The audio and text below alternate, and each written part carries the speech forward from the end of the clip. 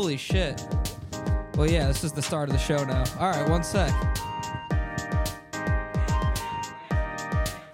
What's that? All I could do was the theme song and you Raven. Chew up time, goddammit. We live in a whole new world now, Lance. A brave new world.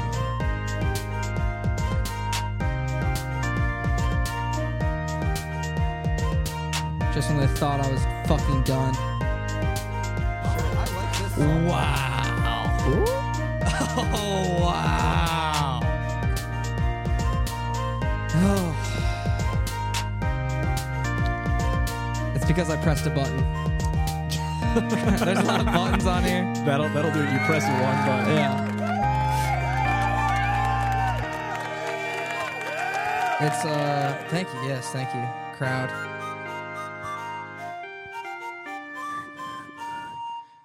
Yeah. All right. Bit of a rocky start, but we're here now. We're back on top. We're back. You can't hold us down. No way, dude. Lance Giuliano back in the studio. You are becoming quickly a veteran of the program. I am. This is number 3. This is your third, technically. Yes. Although 2, if you're counting actually released episodes. Well, it seems every time you step into the studio, technical difficulties seem to happen. What can I say? I ruin shows.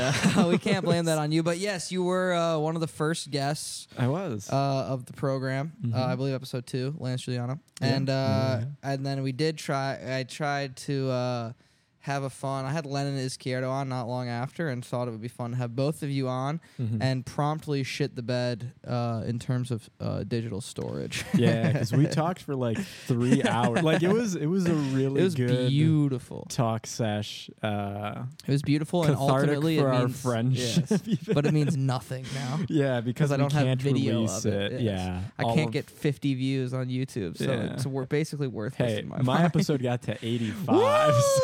I checked the other day so I could shit on So you Matt and his piss ass. Well, we do. We have a lot to get into. Yeah. I'm a bit scatterbrained, as that seems to be how I've started a lot of the episodes lately. Just kind of wide and then focusing in as you. Yeah, but as not you even go. necessarily focusing more than just like, whatever, kind of bouncing whatever around like your a brain pinball is like, machine. "Ah." Yeah, it's nice. And do you like the West Coast studio? I do. I think it's a lot more spacious. I think that helps. Yeah, it opens it up a because little bit. in the east side, Midwest Coast, Yeah, you're kind of in like that pocket of your room. it was a little cramped. So it you was feel a little cramped. a little boxed in. I like the spaciousness. I like Yeah. the bookshelf behind you. Yeah, it's nice, right? That's one of my favorite parts of the apartment is just coming in and checking out like the. Usually there's a new little assorted- secret on there. This time I noticed the Doctor Strange. Yeah, Doctor Strange. That was a nice Doctor Strange, and I got the Ta-Nehisi Coates Black Panther. I haven't the read full that thing. yet. I just started it. Pretty fun, pretty cool. I've heard really good things. I've heard good things about his Captain America run as well. Yes, that's on here. Have you read it? So good. Okay. Super cool. 'Cause You can borrow the Captain America if you want. I If might you need want. to. Dude. Because I'm reading the Ed Brubaker Captain Cool. America. I don't know if Yes. you're familiar with that. Well, I was looking up because I'd never really read Captain America. So I was looking up who'd read it, and I Yeah. saw Coates, and I was like, well, Coates that's is a great. legend. So I'm gonna check. But I saw Brubaker come up a Brubaker lot. is excellent. I would say, not to derail the pod into like off hyper the specific start nerd going talk. nerd comics. It's Like gonna drop everyone hyper off the bat. specific. Don't worry, guys. It won't be nerd comic stuff for too much longer. Give us 3 minutes to Yeah. get this out. Go ahead. Ed Brubaker and Sean Phillips are like my favorite comic Cool. book duo. They've done Criminal, which is pretty much Don't the know gold it. standard for like crime comics. Cool. And then Ed Brubaker wrote the Captain America stuff, and that's pretty much most of like the foundation for what we know Captain America Okay. as today. Like With the Winter Soldier, Yeah. with Oh, him in the cool. modern era, he created the Cool. Winter Soldier and all and that. That stuff. I was reading something interesting, which is like, well, Captain America originally was brought out of the ice in like the 60s. Yeah, And then like kind of every new writer that takes over the mantle when there's like a refresh just kind of has to push that back a decade or whatever till now he's coming out of the ice. And pretty much. Well, they don't do that in Brubaker's run, which is what I think is interesting. Is they make him a character who's been around for a while, who is weathered, who is out of time, who suffers from PTSD from his time in World War II, and doesn't know how to handle this just like new fucked up post 9/11 America. So that's why I love it, because like it's just Captain America as like an actually interesting character. Because finally, instead of just being like one good patriot. Yeah, instead of just being a good patriot, he's kind of just like, I don't know how to function in like a military capacity today. That's what I really like about the coats, Captain America and Black Panther, is like it tackles the, you know, exactly what you would expect them to do. Yeah, politically. Yeah, but it's not like so in your face. It's like nice. It's good. Yeah. Enough about comics, except I do want to say I did just read Frank Miller, Daredevil, Born Again. Okay. And that is apparently what the comeback Daredevil series is based on. Are you familiar? Yeah. Looks like you have thoughts. This is my hottest comic take. I hate Frank Miller as a writer. I think he is a bad writer. Wow. I know that's sacrilege because he's done. For the 12 people who have actually read comics watching. It's less than that. I can guarantee you that. It's me and you, buddy. Yeah. This is just for us. He's just like, he's like an edgy 13-year-old boy. Yeah. In all of his comics. And it's like, yeah, sure, this might have been cool back in the 80s when comics weren't made for adults, but like going back and reading it now, I don't need to read just a bunch of like misogynistic, overly violent comics. I'm good. I haven't read his Daredevil stuff, though. Let's move off it. Let's get off it. Daredevil, I liked it. I don't know. I've heard good stuff about that one, but post-pod. Before we got a lot to talk about, but first, let's take care of some business. You know what I'm saying? We do have a This is technically a sponsored segment, but they're not paying us any money. They're not paying me any money. That doesn't seem like a sponsor. If they were paying me money, it wouldn't go to you. I can tell you that much. Well, fair enough. That doesn't seem like a sponsor. You're right. Except I would say this is just a favor.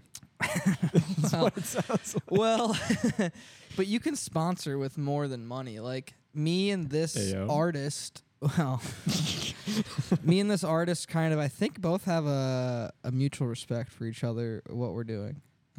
Maybe I'm wrong. Maybe he's absolutely using me, waxing me. Maybe he thinks me a fool. Maybe. And he's using me as sort of a conduit to... but I don't think that. I see the best in people. Yeah.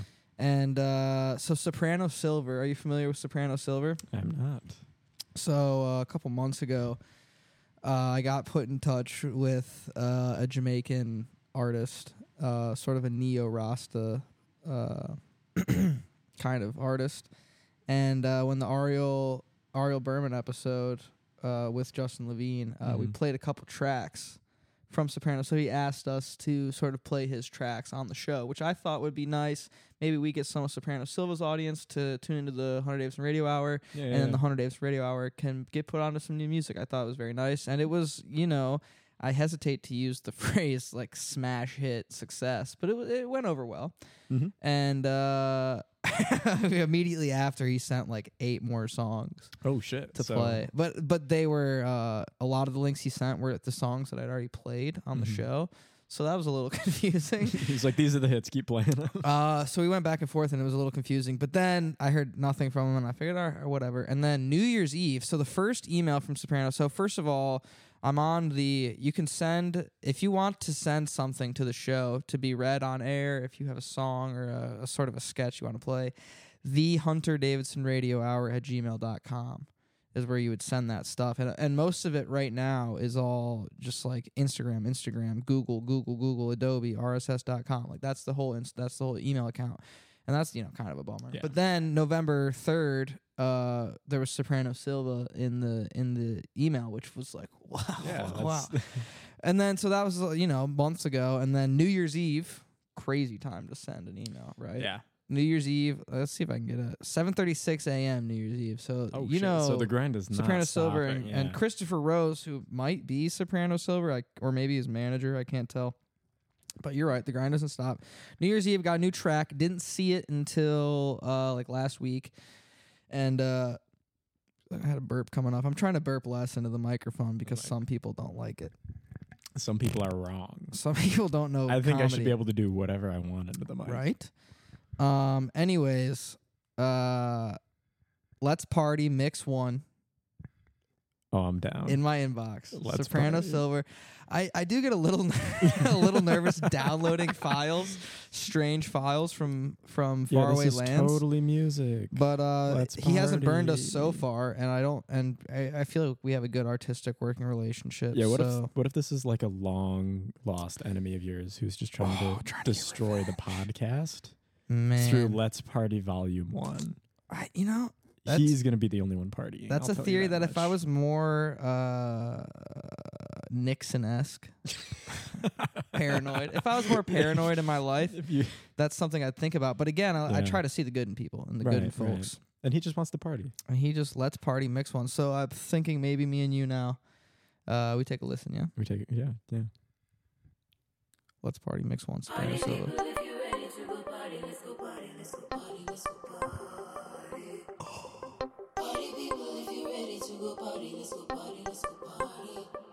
It's a party, what's on my mind? Sipping Magnum and red wine. No mistaking, it's a night and dating. You know we gonna party like one of a kind. To the party, you got to be bold. Step on the dance floor, lose control. While I'm flossing, all my ladies dancing. You know we gonna party like one of a kind. Me party in the summer, in the winter non-stop. When I fit touch you would come on a real top of top. Me neat and clean, watch how me woman them fat. Right now me got the city lock and them no better than that. Me swagger and me style, me drop it like it hot. I want the money coil and me vehicle intact. I like this is Some fun. people them a watch say oh that boy they so I tell them I love man a promoter hold me head up to the top. Me only concern, the music no slack. Select I keep it clean, me reputation charge up. Go tell taxi gang, we come on the block. We gonna party till the morning when the sun getting hot. It's a party, what's on my mind? Sipping Magnum and red wine. No mistaking, it's a night and dating. You know we gonna party like one of a kind. All right. Woo. Yeah, nice. That's nice fun. I like stuff. that. That was the first minute 20 of Let's Party Mix 1 by Soprano Silva. That's Soprano with A's. Saprano. Okay. And Silva as in I'll lock that in. Anderson or Vanderlei or any of the UFC guys. Any Silva you prefer. Yeah. So thank you, Soprano Silva. I did like that one. I really liked how it started too. I like that's a nice beat, right? It sounded really good in these headphones. It's a good beat. It sounded good here, and I'm sure it'll sound good when you guys stream it and you guys listen to it. So how did you get turned on to his music? It was a cold DM. I believe he slid in my DMs. I believe he had. One day I went on Instagram and saw I had a DM request, and there's a lot of bots in there. Sure. There's a lot of. You want to be sugar? A lot of women baby? throwing themselves at you. I pay you Some $800 a week to be women. my friend. Yeah. I'm like, no. Yes, please. Come on, man. Come on.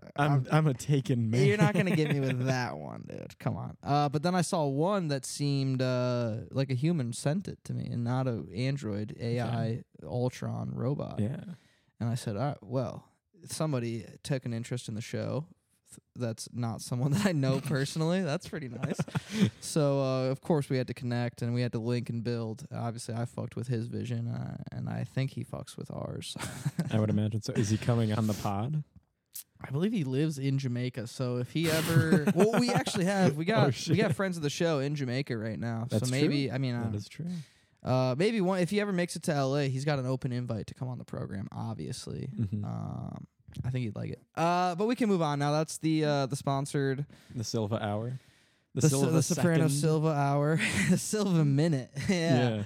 But we got as I think loyal listeners of the program know, tomorrow I go under the knife. Yeah, how you feeling about that? You ready? I think I am ready. You know, definitely some nerves, a little nervous. Sure. Yeah, that's normal to be feeling nervous before a major knee surgery. Yeah, I've gotten my wisdom teeth out, and I got a tonsillectomy when I was a kid, but I've never had one of those kids who was just like always getting strep throat every other week. Be like, little Hunter's got strep throat again, and it's like, Jesus Christ, Hunter! God like, what are you like? Are you swallowing doorknobs? Yeah, what are you just licking everything? Which probably I think I would. You seem like a licker and dude. I was a big chewing on pencils and shit. I was a big hands in my mouth kid, dude. Yeah, it was gross. I've replaced that with vaping. A healthier, a much better habit for you. No more germs in my mouth, just metal. Just chemicals that taste good. Yeah, what this, look, I don't want to, because I always fear maybe one day a family member will listen to this. One of your family members will finally love you. Lord knows they don't. No, and listen, I know. That was a joke, and I don't quantify love for my family based on whether they listen to my podcast. No, like my family doesn't like watch all my short films, and like fair enough, half of them are dog shit. Yeah, and also, a large part of me doesn't want them to listen to this. That's the other thing that I get. Yeah, like because once you know that your family is watching or participating in something you make, you feel like you have to put training the governor wheels on. Yeah, absolutely. Yeah, like my parents haven't heard me swear yet. Just because like when I'm with them, like I guess I code switch. You can do that to talk to my parents. Yeah. I'm like, hello, mother and father. How are you? You're able to do that though? Yeah. Did you swear a lot as like a child? No, because my parents were very strict. So if we ever said any swear words, we would have to eat soap. Nice. So we learned pretty quickly, don't say anything that could even be considered bad, and you're safe. Yeah. So like, even at school, when I got to middle school and that sort of thing, I was like, I can't say anything. I can't say, like, I would say ass and damn. Yeah. But but when you said it, you'd be like, I'd be like looking for a teacher or something. Yeah, we had a babysitter for a little bit who was very religious. Yeah, and would if we ever, even if we ever, I think like talked back, she would try to wash our mouths out with soap. But I remember, I don't know if it was probably spoiled to be like, you're not. I remember at one point being like, you're not gonna do that to me, and she was like, what? And I was like, no. But I said that because because my father would get home from work and curse like a sailor. Like every other sentence was fucking shit. God, you gotta be goddamn fucking kid, like hard. Yeah. Which is what his dad was. And my mom didn't swear until I was older. Mm-hmm. And then she would let out like a shit. And I'd be like, oh, Mom, what the hell did you say? Somebody pissed you off. But it got to the point where, and then like as like at school with all my degenerate friends or whatever, like we all just, you discover swear words, and that's game over on that. So by the time I was like 16, it became incredibly hard for me to turn that off. So when but then a family gathering or like doing something to help the youth, I like to get back to the youth a lot. Mm-hmm. And all of a sudden you're around kids and you have to be like, I can't say fuck me in my little butt right now. These kids will be upset. I can't say what my heart yearns for. Fuck my dirty hairy ass. You can't say little dumb bitch. Yeah, which I want to say. Yeah. How did we get here? Something swearing, surgeries parents, tomorrow. Surgery. Oh, parents watching this show. Yeah, right. Feeling like we can't say fuck me in my ass. Yeah. Mom. Sister. But it's fine. It really is fine. It's not a big deal. But anyways, so the surgery's tomorrow. Yeah. And initially, there are episodes in the vault. Unfortunately, I think I deleted the Lance Lennon. Yeah, it's okay. I might still have just the audio somewhere that maybe I put out one day. That'll be the Patreon special episode. Once this thing gets a Patreon. Whew, shit. Whew. But there's like one of the Jacob Burko episodes in the vault. You met Burko? Burko? Ben's old roommate. Oh yeah, Burko. Yeah. Because he came out to visit. Yeah, he came out to visit, and he was like, "Dude, you should put me on the pod." And I'm like, "All right." And I think we talked about video games for 40 minutes, and then he had to so like somehow worse than the opening 5 minutes of this. One. It was like nice, and then he was like, "I have to." I think he was like literally going to his flight to leave. I was like, He's like, I'm gonna after miss 40 my minutes, flight. he's like, I gotta go, and I was like, oh, okay. All right, well. So I recorded that maybe to release over Thanksgiving to winter break, and instead of doing that, I just didn't have an episode for a few weeks, which I'm trying not to do anymore. The funniest thing to just be like, actually, I'm not gonna drop anything. Happy Christmas. But now I do think, so my initial plan was like, well, everyone, the doctor's like, probably 2 or 3 days, you really, not going to want to do anything. Yeah. And at first I was like, well, you don't need to stand up and move around to do a podcast. And now I'm thinking, now that and I've talked to other people that have had the same procedure, and kind of the vibe I got is that I'm not going to be in a super talkative mood for like a little bit after. Yeah. My dad had an ACL surgery probably when I was 10-ish. And yeah, he just kind of like up on a couch for like a week after. Didn't. Yeah, you just want to like watch TV and just ice it and let it go. So that's not really talk to anybody. Yeah. Yeah. So for the next week and a half, that's what I'll be doing. And so then I quickly realized, well, I'm not gonna leave my loyal, faithful, loving podcast audience without content for that stretch, because that would be unfair. Yeah. What do you call your fan base, by the way? Hunterinos? I have to think about that. Yeah. I can't believe you haven't come up with one. What are the loyal... I sort of just consider them my family, honestly. It's like we have a deeper sort of... Right. No, that's a good question. You need to come up with a name for your fans. Name for the fan base. Wow. Because out of like the 3 podcasts that I've listened to over my years on this planet, they always have like some kind of some name for they might be the sickos, dude. The sick fucks. Sick fucks. The sick fucks. Those gross fucks. The gremlins, dude. My fans might be the gremlins. Just this. Yeah, I think you should start verbally assaulting your fans on the pod. The main problem is disgusting degenerates. The main thing is, once I still think the vast majority of the people that listen to the show are people that I know personally. They are my friends. Yes. That's most of the people. So they're listen. a bunch of just sick, twisted, damaged people. But eventually, hopefully, that net grows wider. Sure. And then once I kind of get a read on that new contingent and I see what they're kind of dealing with, read the room. Then I think we can get an appropriate name for our fans. But so I need to stack episodes is the whole point of that story. Mm-hmm. Well, I was going to just do. I've done when Cash Bleasner came on the show. We did some call-ins, and that was kind of fun. I think that's nice, and it lets people, it lets everyone kind of be a part of the show. Yeah, and so I figure we do that, and then I've been wanting to get you back. We have a few things to talk about. I think we have 3 or 4 specific things to talk about, and then maybe if that gives us an hour, maybe I can bank 2 episodes off this little session, and then maybe me and you make some calls. Yeah, and we see how that goes. So I can always just riff and do dumb bits. Like this is maybe I give you the soundboard and you can hit farts while we're talking. I can just like just run my hand around on it. Well, this is the radio hour, and so that really to me feels like a radio show, which I like. Have call-ins. The lines are hot, people. Call in right now. Lines are hot. I know. I almost put on my. I almost went on the Instagram for the show and put call in, but then I was like, well, then I kind of have to put my cell phone number. I think that's funny. I think you should do that. You said that like it's a bad thing. I'm salivating. I don't think it would. I don't think anything bad would happen. It would probably lead to something funny. One day we'll do that. Yesterday, we went and saw Oppenheimer. Yeah, we got that Sloppenheimer. We got sloppy toppy at Oppie.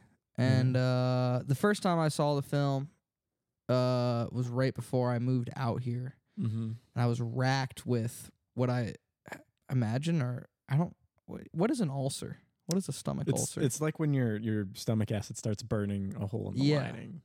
And you can just get those, right? Yeah, you can get them from like stress and anxiety just because like the stomach acids will be. Yeah, so it was probably the most... as far as I can remember, the single most stressed and anxious I've ever been in my life. So I was, and that was resulting in immense stomach pain. One might say an ulcer. It felt ulcerative, ulcer adjacent. Yeah. So that was my viewing experience of the first Oppenheimer, but that was kind of a cool movie to see at that time. And in my head, I was kind of thinking, because it opens with him being very homesick and like fucked up about moving away, which at first I was like, oh, great. There's me on there in a month or whatever, which didn't happen. But then I was kind of looking forward to being like, well, whatever anxiety I'm feeling, there's no way. Like when I see the anxiety that Oppenheimer had, after he did the fucking... What did he do? I'm not... After he fucking did some things. You guys, Oppenheimer did a thing. Him posting an Instagram story. Oppenheimer did a thing. And it's just like Hiroshima. It's Nagasaki off the map. It's like horrific aftermath footage. It's the slides that he's looking at. In the so I did a thing. And you're just swiping through the slides. Boring. Yeah, I get it. You're special. And it didn't make me feel better, unfortunately. That's great. That's really surprising that a movie about the traumas of nuclear war and the didn't make me feel better about myself. I was hoping that by that sort of like juxtaposition with me and Oppenheimer, it would make me feel better. And ultimately, it just kind of stayed the same. And I had to leave the theater a couple times because I thought I was going to have a stomach incident, an accident. Oh. And I didn't want that to happen. So this was a much more enjoyable time, and we got to see it how it was meant to be seen. In 70 millimeter on IMAX. Big. On the big screen. It's so big. It's tall.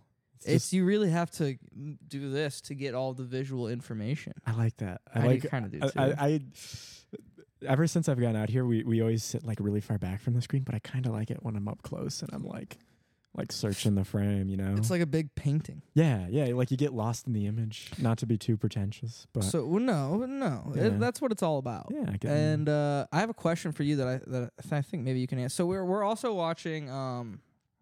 Justin's been watching Seinfeld. He hadn't seen Seinfeld before, and so we're watching it on Netflix. And Netflix has like they got the original film prints or whatever, and so now it's full aspect ratio instead of the original box. yeah and but you lose some. It looks really nice and it looks full and pretty and cool, but you lose some stuff top and bottom from the original. So I'm wondering, and I'm hoping you can answer this, on Oppenheimer, when I saw Oppenheimer in not 70 millimeter IMAX, was that a compressed? That was full. The full thing was compressed. It wasn't cropped. It's so, at least the way that I think it works is it's more of a crop in on like that big 70 millimeter frame than it is a compression. Okay. Because when you go from 70 millimeter, like the actual like film frame of a 70 millimeter screening print is like a square. Whereas in so many of the aspect ratios in the film types that we're used to, like 35 and 16, those are more like rectangular shapes. So when you're moving from something like an IMAX to a more rectangular form, you're kind of left with not much of a choice but to chop off those top and bottom segments and like zoom in on. So you're technically, to an extent, getting a fuller image when you're doing the 70 millimeter because it's allowed to blow up to this height. Right. But just the way that the aspect ratio works, you aren't able to like condense into an image because it's just like two different shapes, and it's hard to go from that square shape to the wider rectangular shape without cropping in necessarily. That's interesting. I think that's really interesting. Yeah. And I mean, really, that is, I think, I am biased because, and we talked about this when your roommate Max was on the show. Love Chris Nolan so much. Yep. And I think when I left the theater the first time, on top of all the head shit, I was like, yes, that's gonna end up being one of my favorite movies of the year, but also kind of thinking like par for the course for Nolan. But when I saw it this time, I think I was able to really kind of appreciate it and be very taken with it. I was very But I said to you as we left, as I get older, I do feel some of Christopher Nolan's dialogue is a little, I don't want to say like amateurish or sophomoric, but some of it feels a little, I don't know, maybe melodramatic or just like, almost come easy. on. Like, come on. Yeah. I found that especially in The Dark Knight. I like The Dark Knight. Yeah. I don't love The Dark Knight. I think it's a good Batman movie, but I have more leeway for the Batman movies in regards to that because it is like it's it does more get or less made there, for kids. But even going back and rewatching something like Inception, it's just like a barrage of exposition and character beats, and love is the only thing that can transcend space and time. Yeah. Interstellar, I think he's a little bit better at disguising the exposition. Obviously, that line is like fucking bad. Takes me out of the movie, and I'm so invested in the movie up to that point, and then I hear that line, and I go, bleh. Yeah, like so much of Inception is just like hurling handfuls of dialogue at you that just explain away. And honestly, that's the whole reason the Elliot Page character exists. Yeah. Is because then we have a character that we have an in-universe reason to why we can just scream exposition at the audience for long stretches of. We're teaching it. A second, because we're teaching Elliot, so now you get to listen along, dear audience, and it's like, but also shut up. Yeah, but also, are we babies? Yeah, I get that this is a confusing concept, but also but then he needs to do that because then you get Tenet. And you don't know what the oh my god, Tenet. you and Max. I loved God damn it, dude. It's one of his best directed movies. Because I think up until Interstellar, he's not a good director. He's a good writer, but like I think the way that he frames and blocks and composes scenes is just kind of boring. Wow, I see. I mean, maybe I do for a lot of rewatches, but for me, it's like, despite his slight shortcomings as a writer, as I see them, like he has such a brilliant knack for just like putting the pieces together, for like getting the people he wants. Yeah, he's great at that. The things that he wants. He's great at that. And like showing it to you, I think he's just fucking. But I don't want to talk about Nolan the whole time. I want to talk a little bit more about Oppenheimer specifically, just because we just saw it. Yeah. What do you make of people? I read a Letterboxd review.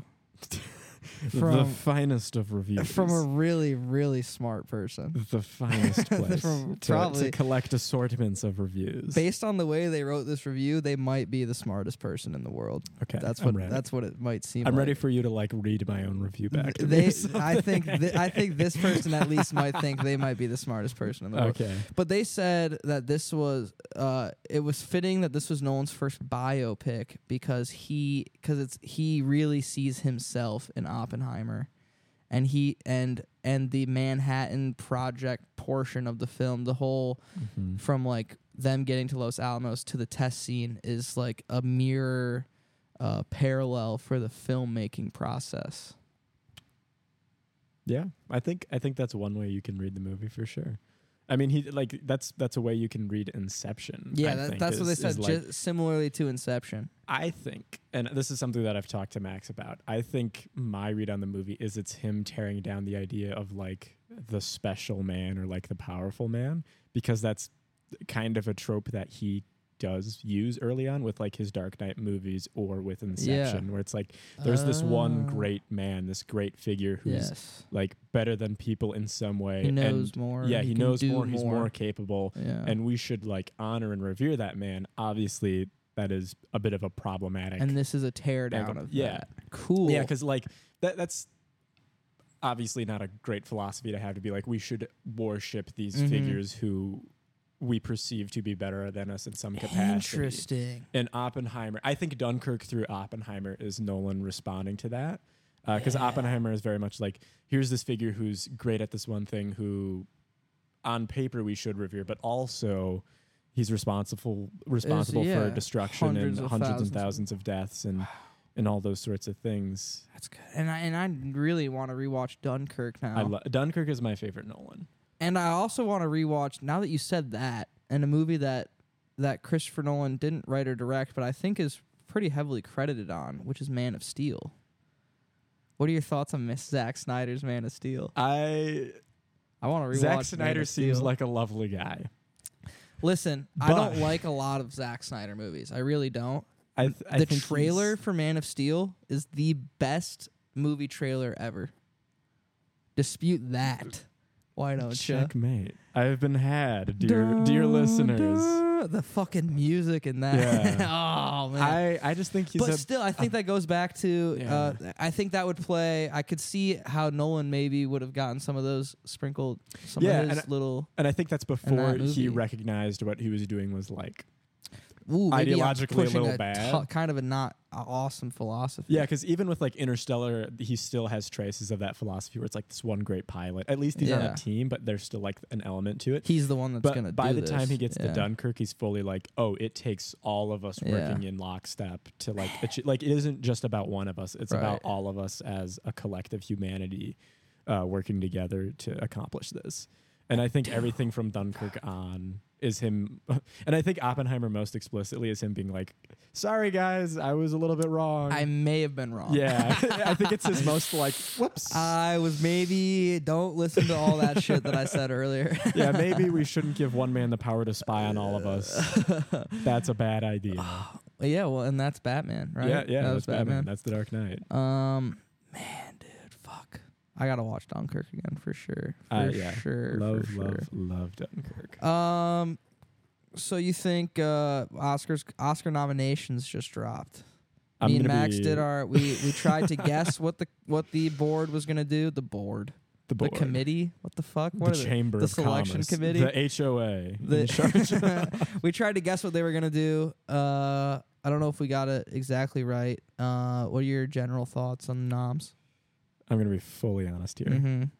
I don't give a fuck about awards. That's nice. And oh, stop it.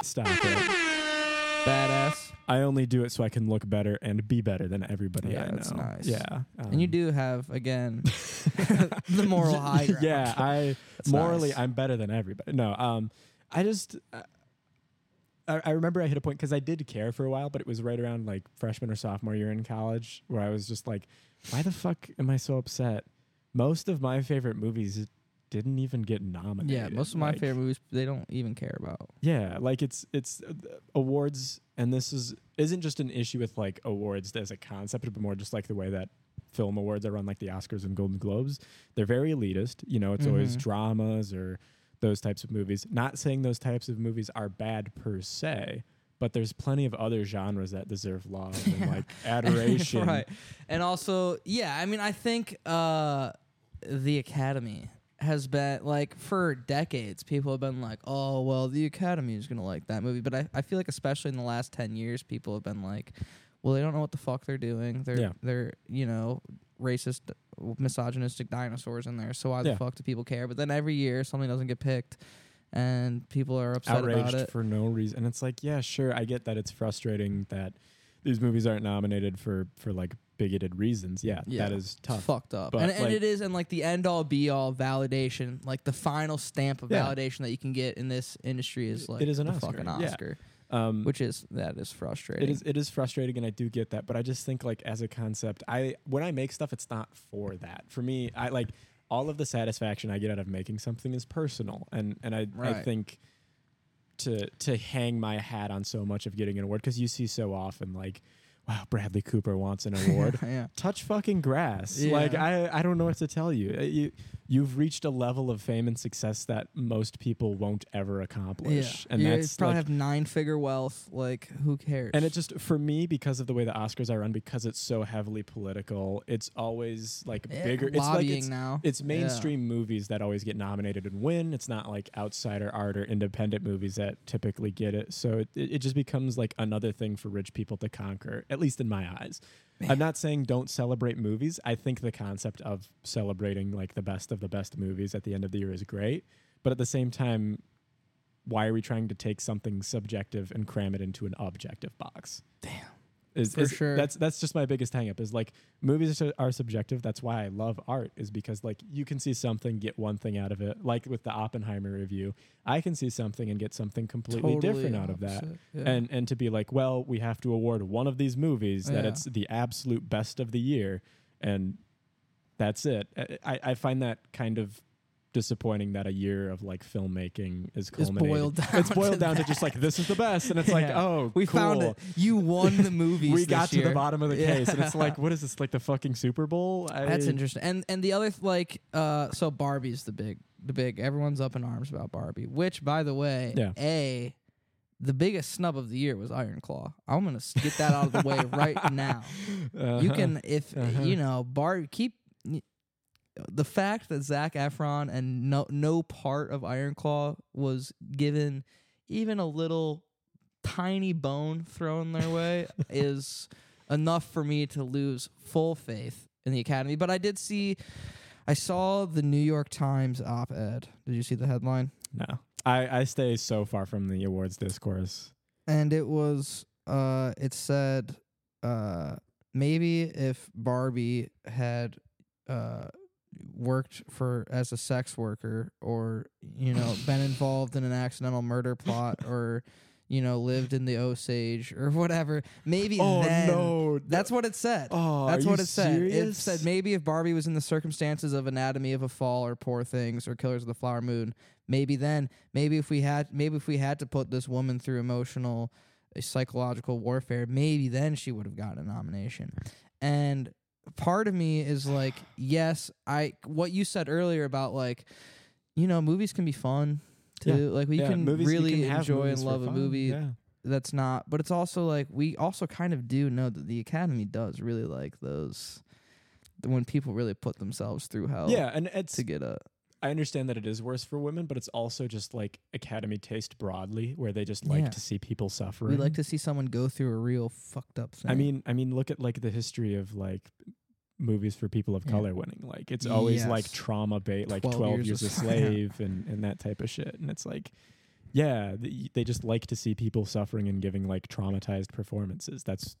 It's showy, it's flashy. It's not actually what's the best performance. It's what's like the most performance. And it's all like, when I read about Oscar snubs, I have the same thought I get when I see all-star snubs for basketball. Every year when the basketball, stay with me. Stay with me. He's cooking. Because I do think a good point.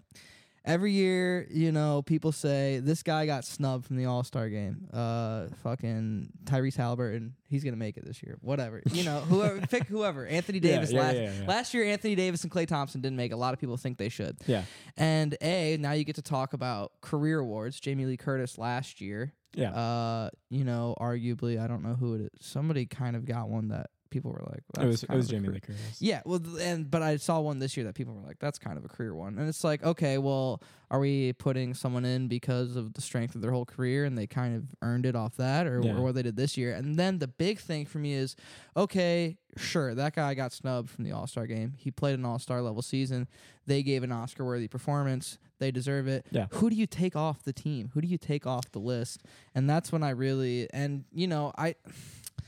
I did leave Barbie feeling like really impressed and taken with what Greta Gerwig was able to do, given a blank check on seemingly a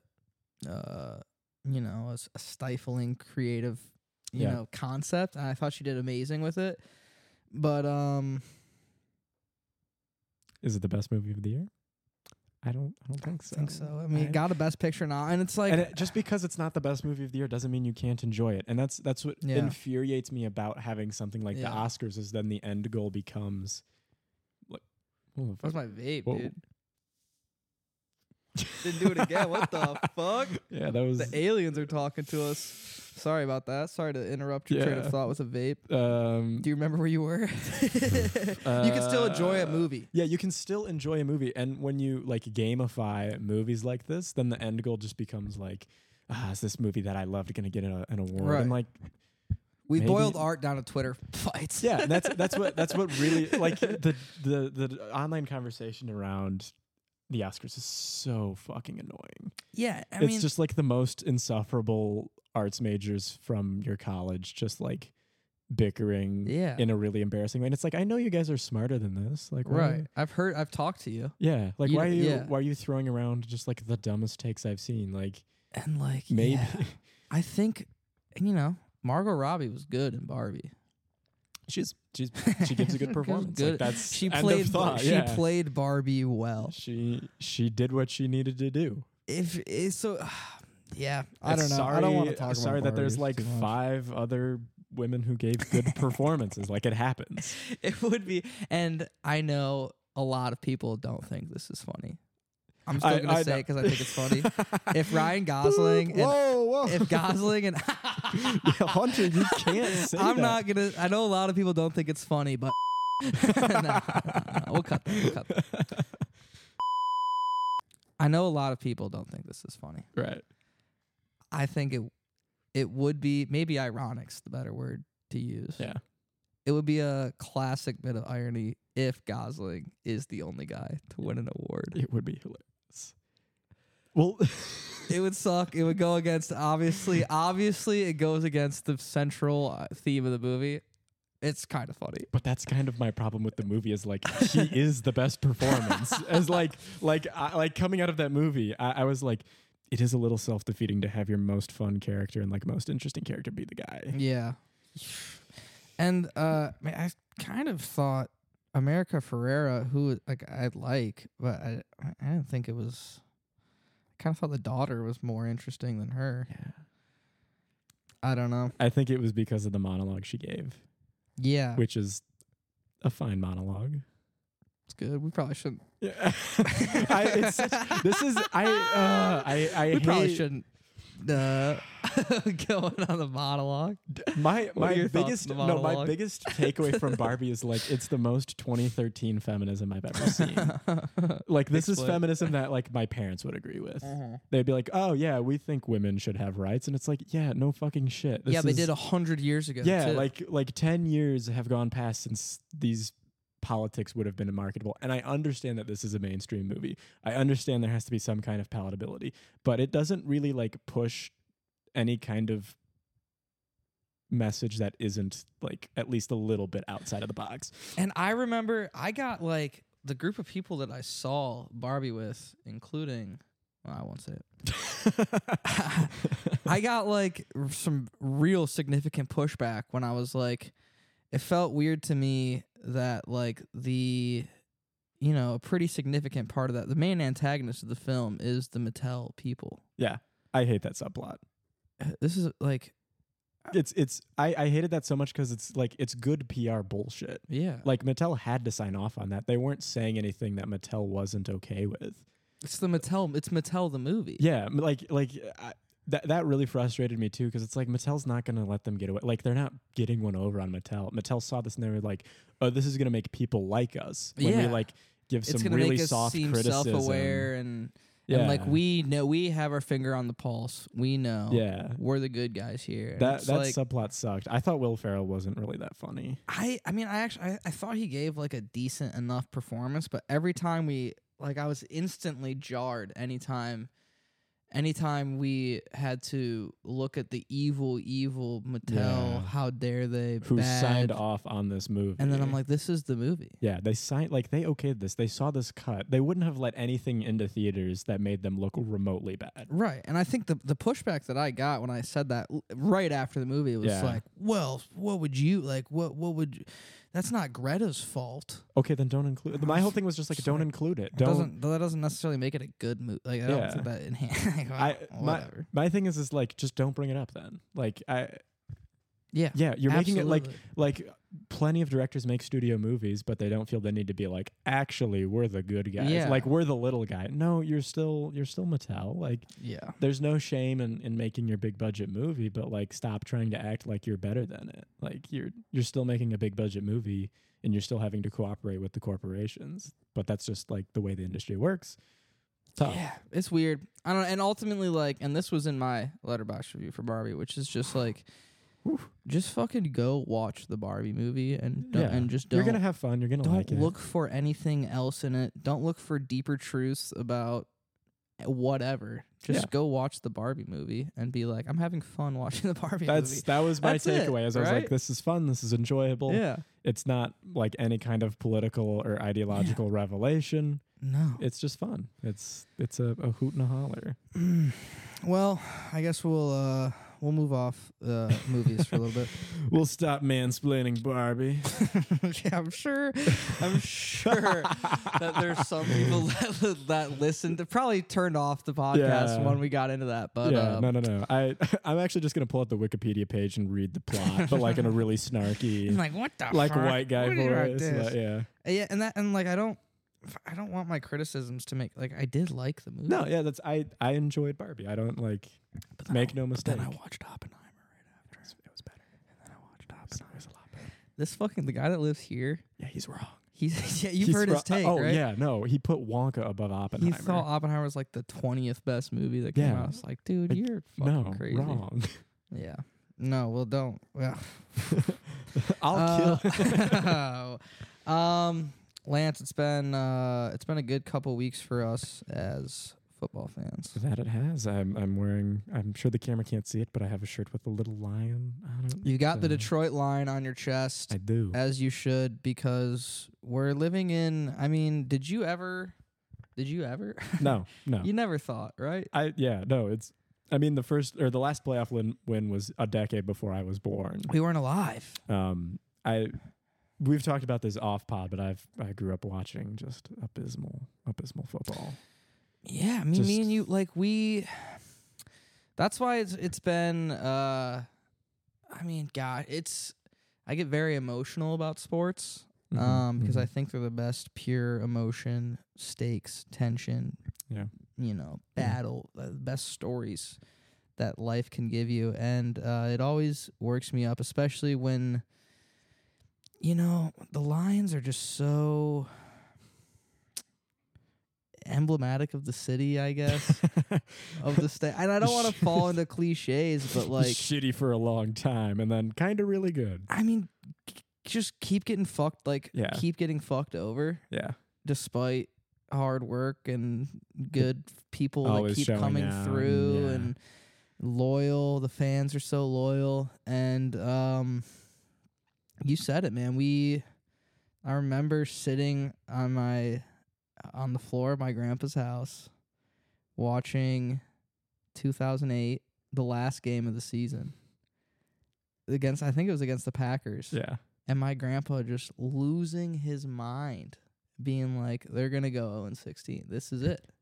This is the worst football team we've ever seen. Like, my grandpa was pushed to conspiracy theories by the Detroit Lions. He thought that the coach in the 80s like had dirt on the Ford family, and he thought the Fords had dirt on the commissioner. He thought there was some crazy, like, that was how bad and hopeless this football team. A sound man of logic and reason was pushed to grasping conspiracy theories. And so we saw the worst. We saw really the best athletes I've ever seen. I mean, when I think about Calvin Johnson, when I think about Ndamukong Suh, when I think about Matthew Stafford losing his shoulder, and then nobody else being on those teams besides those three. Oh, come on, because those rookie contracts I know me and you could go big. back and forth naming Lions from the early 2010s. Yeah, but dude. it's gonna be like Michael LaShore or something. Kyle like Vanden Bosch, that. dude. Joik Bell. Holy shit. Brandon Pettigrew. Stephen Tulloch. To name some more. Louis Delmas. Dude. Yeah. God damn, we Tony can keep going. Fuck, man. These are heavy hitters. We watched hitters. all that. Yeah. We watched all of it. Yeah, bad teams, bad games, and heartbreaking losses. And hopeless, like starting a season without hope. Every team is supposed to have hope at the start. In week 1, you're supposed to be like, maybe anything can happen. It's the NFL. Anything can happen. You start seasons as a Lions fan being like, maybe they win a few home games to make the home crowd happy. Yeah. Like when they go. Like that was, maybe we have I sure hope I have bowler. A good time at this game. And then to have, and I saw, like, I'm sure you've been locked in. Similarly, like for me after Michigan won, I was just like, feed me all of the Michigan content you can fucking show me. And it's been this, I'm sure it's been the same way for you with the Lions. Yeah. And the ones that get me are the old heads, dude. Like the Benjamin 89 Cap or whatever. And the stories of like I saw one, I think it was Brad Galley, the Detroit reporter, that was like, I've just been going around asking Lions fans like what this means to them, and everyone being like, so many people bringing up their, I just got emotional. So many people bringing up their ancestors, or, you know, their parents or their grandparents, and just being like, I wish they could see this, dude. Yeah. And that's what the last 2 weeks has been, having a, you know, we watched a lot of sports around here with people from all over, but me and you, we're locked in on a wavelength that I don't think anybody else here has, because we've watched Michigan and the Lions since we were yay high. Yeah. Yeah. And we've seen a lot of suffering for these teams. We've endured countless heartbreaks. And I don't want to discredit anyone else, like especially our friends that went to Michigan. Like I don't want to discredit their fandom, but like we fucking saw. I do. I know you shouldn't gatekeep, but there's like that little half of my brain that whenever we start talking sports, I'm like, you don't fucking. You weren't get there it. for trouble. Like with they'll the snap. talk about how excited they are for the championship and like that we won. It's like, you don't understand. Dude. I've seen us lose to Toledo. I saw us nearly lose to Akron. I saw us get dog walked by so many teams. I've seen so many Ohio State blowouts. You don't understand. I went to Meyer in middle school, and they were handing out tickets to the Michigan game. The first Michigan game I went to. Dave Brandon. The first Michigan game I went to was the Akron one where we nearly lost. It was like a 1-score game. And I just remember like leaving with my dad in disappointment, just like, Jesus Christ. That's what it is? I'm like, this is our team? I thought we were the leaders and best. What the fuck? I remember this was before I got into football, so I must have been 5. And going to my dad's break room at work, and they had the last game of the Rich Rod era playing. And people are booing. It's at Michigan. Everyone's booing. And my dad's just going, God, Hunter, this is not what it's like. This is not what Michigan football is like. And I remember just being like, whatever, that's dude. You could fool me, yeah. And Michigan, but the Lions, I mean, two grandfathers, diehard sports guys that went their whole lives without seeing a Lions Super Bowl, and a dad that genetically passed down a cynicism about Lions. Like he told me, never emotionally invest in this team. They will always let you down. Yeah. And it it moves me. That's kind of how my dad is. He's like built a wall to numb himself. That's what it is. Like because at the start of the Dan Campbell era, I was very much like gung ho, because I had been absolutely burnt out and just like emotionally ravaged by the Matt Patricia era, just because like. Well, that was probably the worst. I felt the worst. That was the most pathetic I've ever seen the Lions be, just because we looked like a team that just didn't care. And it was like, it wasn't like we had assembled a staff that was it was like the guy hired his friend. Bob Quinn hired all his friends. And it just, and they're all fucking around. And it just seemed like a team that didn't want to be there every game. So I remember being so excited for the Dan Campbell era, and my dad just being like, I've seen this before. I have the screenshot of text. My dad said Detroit will chew him up and spit him out. Yeah. That's what he said. And it looked that way for 1 second, maybe. Yeah, I even showed him the Hard Knocks season with the Lions, and my dad was like, "You're buying into this shit." You look at you, and I was like, "Yeah, I'm excited." And then 9-8 happened, and even then he was still felt a little bit. Maybe we're moving a little hesitant. And then this season he's fully swung around. I think he's watching the games on his own, which is a huge step. That is crazy. Because he used to, especially during Patricia, he kind of just like... My dad, he said, I'm not going to waste my weekends anymore. Yeah. Watching this bullshit, I'll just be in a bad mood. For us to go 4-12. I'll be in a horrible mood. Yeah. There's no point. And it's just special, guys. I don't know what we can say beyond that to demonstrate it's what it means. Yeah, for me, it's like... the bonds you make over sports, with your family, your friends, and the memories that you make at these games. The first football game memory I have is the Michigan Notre Dame game under the lights with the Denard Robinson comeback. Because I was my sister was there. I know. I watched it on TV and was so jealous of her. Me too. And I remember I was up at my grandma's cottage up in the thumb of Michigan with my mom and my older brother. And we were like just doing kind of like yard work, helping my grandma out. Missed most of the first half of the game. And it was near the end, and we're sitting down, and me and my older brother are watching, and my mom was like getting pissed at us because we were up so late. And she's like, Michigan's losing. They're going to lose. Go to bed. And I remember the one thing I said is, there's always time left in the football game. And she got she didn't like it, but she let us finish the game.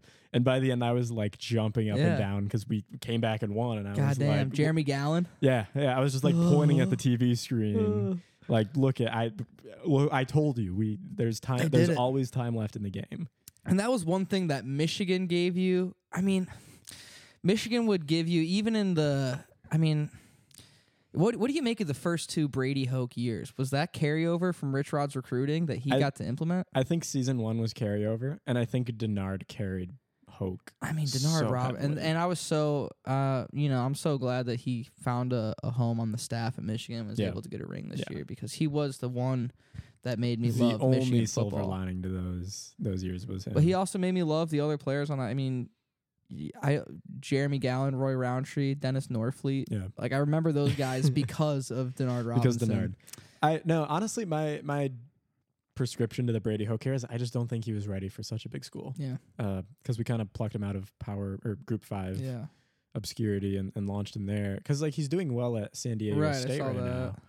But his thing is like he wouldn't wear a headset, he wouldn't do all this stuff, and sure that might work at a smaller school, but when you're in a stadium of 100,000 people coaching against like the best teams, you can't do that. It just doesn't work.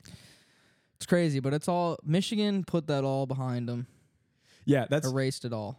I've long maintained that you can tell who was a Michigan fan before Harbaugh and after Harbaugh by the way they responded to Harbaugh. Yeah. If they think he's a bad coach, clearly they've never seen bad football. See it, yeah. Because he took a 5-win team and turned it around to a 10-win team in one season. Yeah. One season, which is genuinely like outstanding coaching.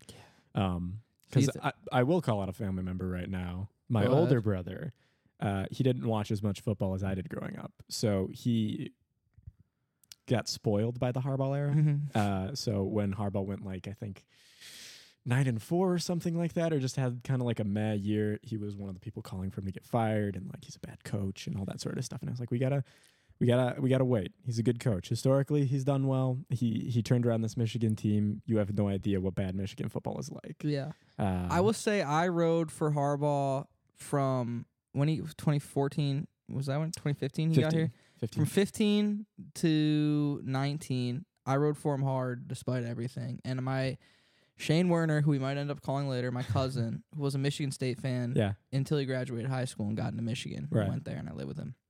And he was couldn't believe that Harbaugh couldn't get the job done. And I was like, dude, when trouble with the snap happened, you were making fun of me. You were a Michigan State fan. You like shut up. And then 2020 happened and I was like, I think maybe it's time. Like I don't know who out there is better for the job than Harbaugh, but maybe it's time to restart with a younger guy. And like this, I don't think we're gonna get over the hump with him. And then obviously all that I quickly shut up and all that changed. No, I think 2019 was the most frustrated I was with him, just because like it was just a weird year. It just felt like the most heartbreaking. 2020, obviously he caught a lot of shit for that year. Justifiably. However, I long maintained that the COVID year is a bad measure of any coach's quality. I agree. Just because and like the knee-jerk reaction is to fire that coach. Clean house. But I was like, no, I think it's just a weird COVID year. He couldn't adjust to it. Some coaches could. Other coaches couldn't. I mean, like Jimbo Fisher went like 9-1. And where is he working now? Nowhere. Is he? He got fired. Yeah, he got fired. What was his buyout clause? 70. Bees. Yeah. All right. Well, I want to get off Michigan and the Lions, dude. So at the time of recording, NFC Championship on Sunday, man. It's I mean, I kind of don't want to talk about it. I don't want to talk about it either. I don't want to jinx it. I'm nervous. It's been a crazy fun ride. Yeah. And even if we get absolutely stomped in this game, at the end it's been a great season. the end of both of the playoff wins the last 2 weeks, man, I just think about everyone. Yeah. Think about all of them. Yeah. It makes me feel good. Well, we're at an hour 05. I think I'm trying to think if I should. I think maybe we'll just let it keep rolling and we'll do some calls. Yeah, we'll just how's that just sound? riff a little bit. We'll keep right. chit-chatting. Thank you guys. I don't know if this is going to be one long episode or two kind of nice episodes. So I'm going to do this. I'm not going to play the theme song. I'm going to do this, and if it is one, then you'll hear the theme. None of it will matter.